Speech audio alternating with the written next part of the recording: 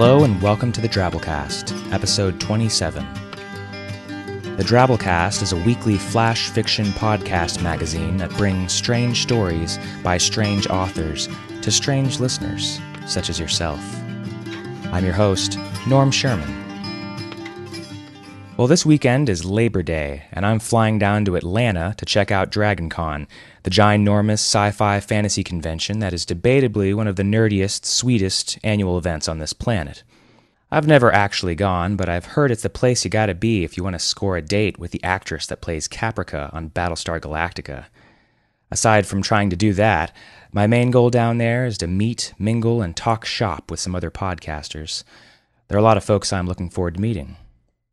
If you're going to be down there and want to grab a beer, shoot me an email at drabblecast@yahoo.com. I'll be the guy in the Predator suit. Just playing. I don't own a Predator suit. Yet. Oh, that reminds me. I just now found out that there's an Alien vs. Predator sequel coming out in freaking Christmas. I've always loved the concept of evil fighting evil, and aliens fighting other aliens. I kind of hated the first movie, though, but I'm still duty-bound to love it. It's kind of like our annoying toy poodle Jip. We all pretty much hate that thing, but we're compelled to love him because he's part of the family. I'm hoping this movie kind of redeems the first one. But I'm also kind of worried that it's going to have Tim Allen or something in it, being, somehow accidentally enlisted as a bumbling Santa Claus that has to save humanity from the vicious alien onslaught, and also save Christmas at the same time. Let's cross our fingers, people. And that, of course, segues beautifully into today's story, Crazy by Patricia Russo. Patricia's stories have appeared in the anthologies Corpse Blossoms, The Best of Not One of Us, Read by Dawn Volume 2, Zencore, and in various issues of City Slab and Tales of the Unanticipated. So get ready to revisit the foolish days of your childhood. Without further ado, Crazy by Patricia Russo.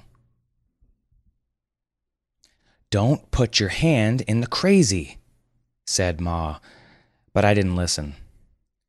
We were in the park, and anyway, she was busy with my little brother, because as always, he was being a pain.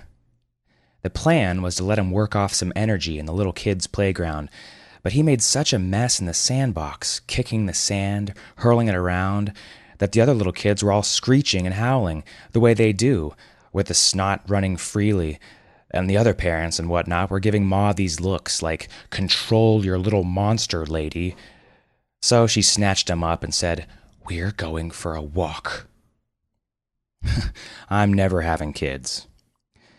We were heading out of the playground when Ma saw the swings and had a brainwave, or a brain spasm, and hoisted Timmy into one of those deals that's basically like a kid's car seat hung up on chains, and told me to push him until he stopped crying.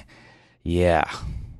She sat on a bench in the shade, and I pushed him and pushed him. I refrained from pointing out that it wasn't working. Yay me. I didn't say a word as the howling went on and on and on. Finally she came up, sighing through her teeth, and took him out of the swing. "Timmy, let's go look for squirrels," she said. And then she said to me, "Where's Dylan?" Which would be my older brother who'd peeled off toward the basketball courts before we even got to the playground. I said I didn't know, and Ma sighed through her teeth again. Anyway, we were on the walking trail, pretending to look for squirrels.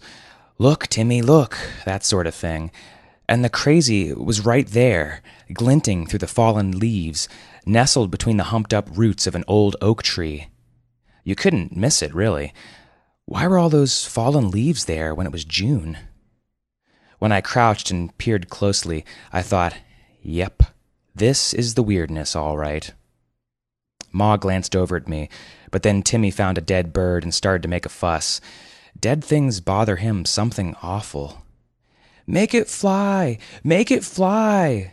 he was going, and she was holding his shoulders and trying to pull him away, murmuring the usual garbage about the nature of things and the cycle of life and all that. Timmy wasn't having any of it. He was tugging on her, trying to get her to kneel down and get all close up and personal with the dead bird. "Don't put your hand in the crazy," Ma said, but she wasn't even looking at me when she said it. That made me mad. so I brushed some of the leaves away. The glint was sort of silver, but sort of brassy, not like colors you could see with your eyes, if you know what I mean. Now, I'd seen crazy before, lots of times. Ma told me once that as soon as I was born, she'd known that a certain something was going to run in the family. I guess Dylan had been a relief for her that way. Not that she put it like that, but I knew what she meant. Anyway, I've seen crazy a lot, and I know that there are different types and sorts and flavors. This particular weirdness under the leaves, huddled against the upthrust root, seemed weird. Looking at it was tasty, but it also made something inside me itch. It gave me the impression of being solid enough and small enough that I could pick it up and put it in my pocket, but also of being so big that I could slip inside it and disappear. Interesting. "Make it fly! Make it fly!"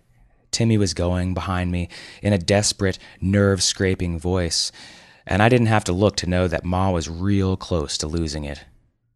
I wish she would just slap him already, but Ma never did that. She liked to reason with him.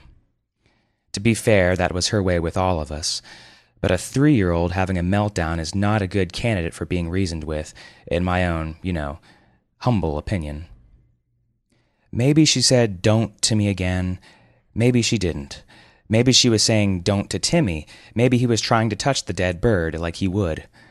It doesn't matter. I wasn't listening to her anyway, because what did she know? The crazy was interesting. Besides, she was about to give in to that little brat just like she always did. Timmy always got what he wanted. I put my hand in the crazy. I closed my hand over it, and it closed over my hand. And let me tell you something. It hurt like you wouldn't believe. I said something really intelligent like, "Roof," and fell flat on my back. So I was looking upright, looking at the sky, perfectly positioned to notice when the bird flew up off the ground. The pain was so intense my eyes were watering. My eyes were watering and my hand was on fire. So I saw the bird through my tears, blurrily. It looped a little, sort of staggering in flight, but its wings beat fiercely. It flew right across my line of vision, swimming out of deadness and away into the air. Timmy was clapping his hands and jumping up and down. "Yay, yay, yay!" I looked at the sky and thought to myself, all calm and cool and whatnot, "You really messed up big time, genius." Then Ma must have looked over at me, because she said, her voice soft and tired but furious, "Oh, no." I turned my head, and she was sitting on the dirt with her face in her hands and her shoulders slumped, exhausted. Once when I was maybe Timmy's age, Ma did something. She fixed something big. Dylan was playing with a lighter he found on the street and set fire to his bed. I don't remember the fire itself, just the smell of it. Dylan says that when Ma ran in, the flames were eating everything, sheets and mattress and pillow, and snapping out at the wall and the nightstand. He talks about it, when he talks about it, like the fire was a wild animal that somehow got loose in his room. Ma fixed it.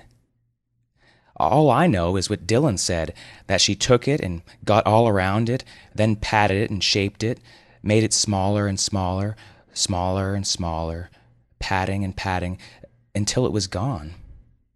Afterwards, though, I remember she was so tired she had to lie down for 2 days.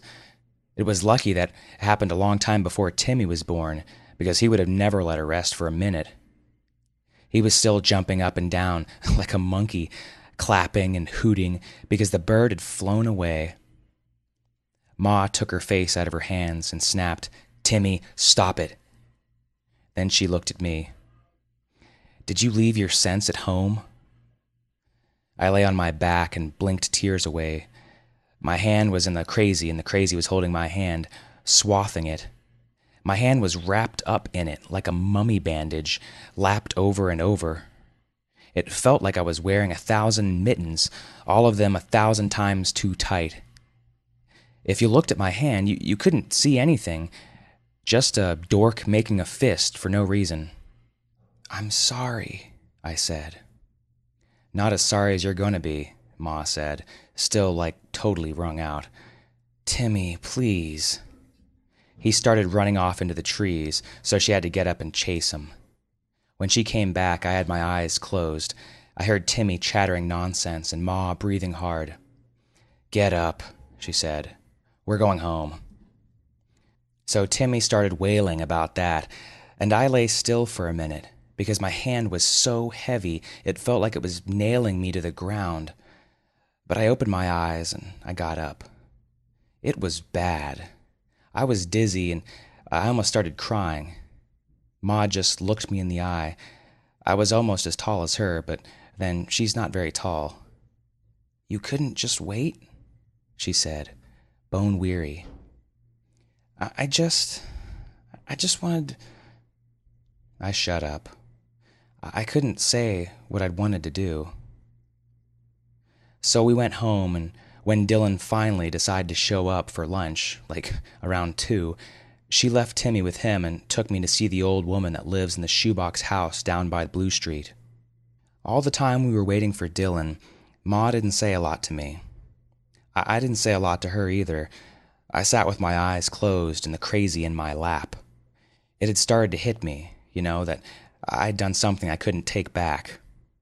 And when I was thinking that, Ma said, 1,000,000 times, I would have given it back if I could.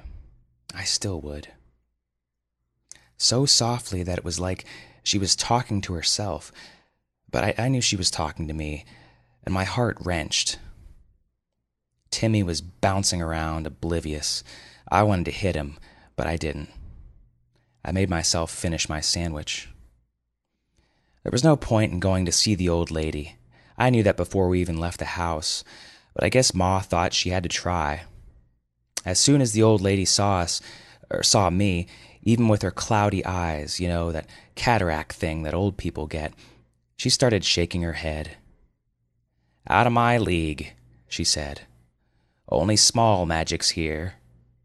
And Ma let out a long breath, and we went home. Ma called it the crazy. She always had. The old lady called it something else. Most of the time, before I touched one, I used to use the word Ma used, or sometimes I would call it the weirdness to myself. Walking home, slowly, because Ma was just getting more and more tired, I was trying to think which word was right, or if none of them were. Ma was silent, and I figured she was going to stay silent, but she surprised me. When we got home, she didn't stop to check on Dylan and Timmy. The TV was on, and we could hear Dylan talking on his cell phone, so he probably wasn't keeping an eye on the little monster. But Ma didn't go to look to see what Timmy was up to. She didn't go look to see if Dylan had eaten any of the lunch she'd saved for him. She didn't even call out that she was home.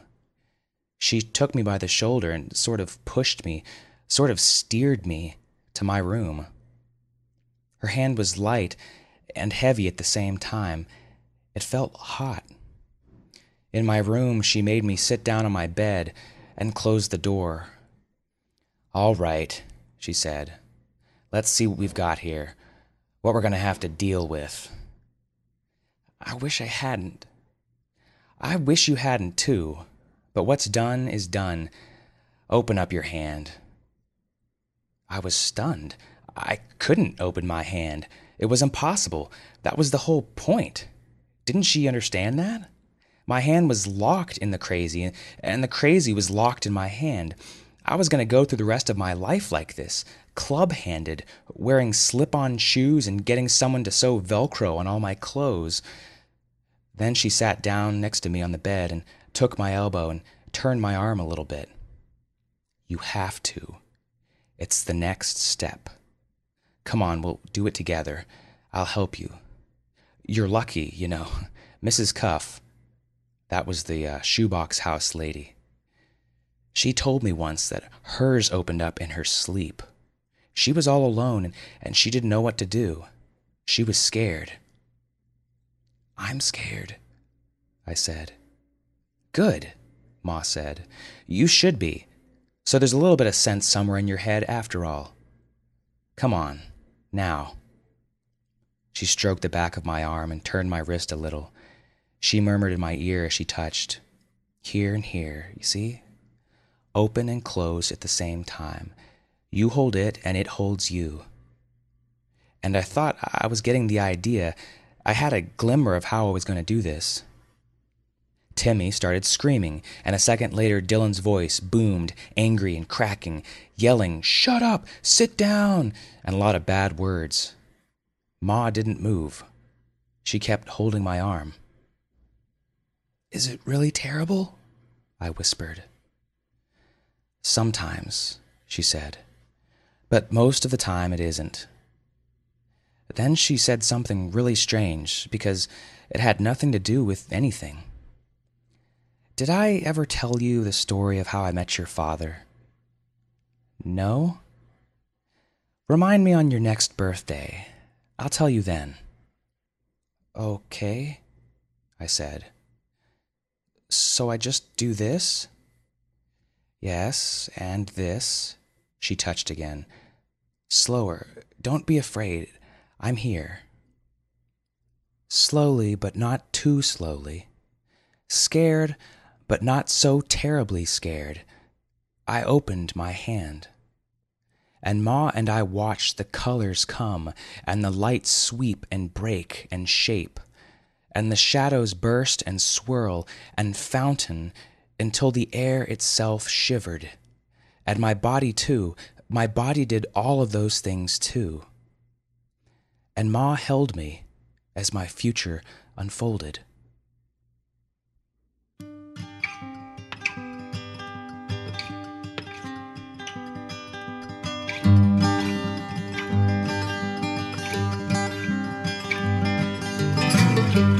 Well, that was our story.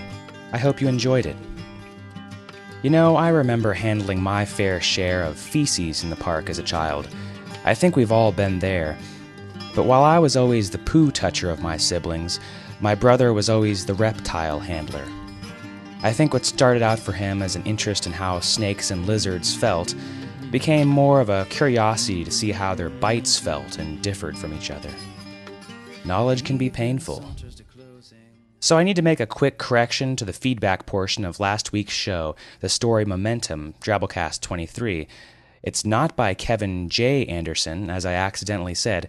It's by Kevin No J. Anderson. Sorry about that, Kevins. Finally, to close this week's show out, I'm going to have to do a mandatory plug for my self-titled CD, which just came out and is available online at www.normsherman.com. If you're the type that would be interested or amused by songs about Jesus clones and Jurassic Park-esque theme park disasters, or the tough profession of whale milking and cheese production, or chupacabras, government conspiracies, and alien parasite outbreaks, you should definitely go check it out. I'll close today's episode with one of the tunes, Daddy Drinks Because You Cry. The Drabblecast uses a Creative Commons Attribution Non-Commercial No Derivatives license, which means you can and should share this with as many people as you want. Just don't charge them or change this. Our staff is made up of co-editors Luke Coddington, Kendall Marchman, and myself, Norm Sherman, reminding you to keep your hands out of the crazy.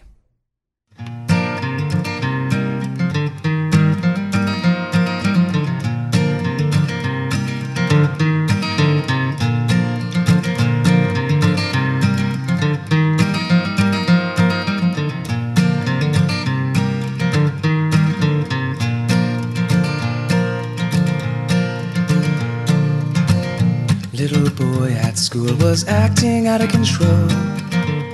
Blame it on ADD, blame it on a TV show. And in detention you could hear the teacher say, don't know if you're fully aware why things turned out this way. Daddy drinks because you cry, and Mama left him cause you wouldn't clean your room. Grandpa died because of how much you whine, and Daddy drinks because you cry. because you cry. Drinks because you cry. Because you cry.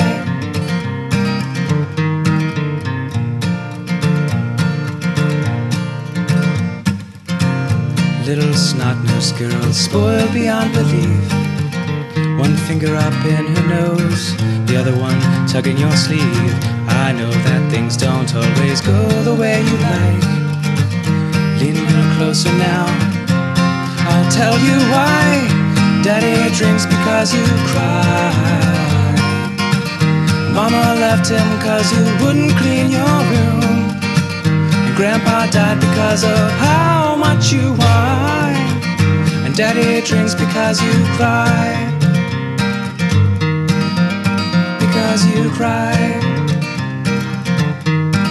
Drinks because you cry. Because you cry.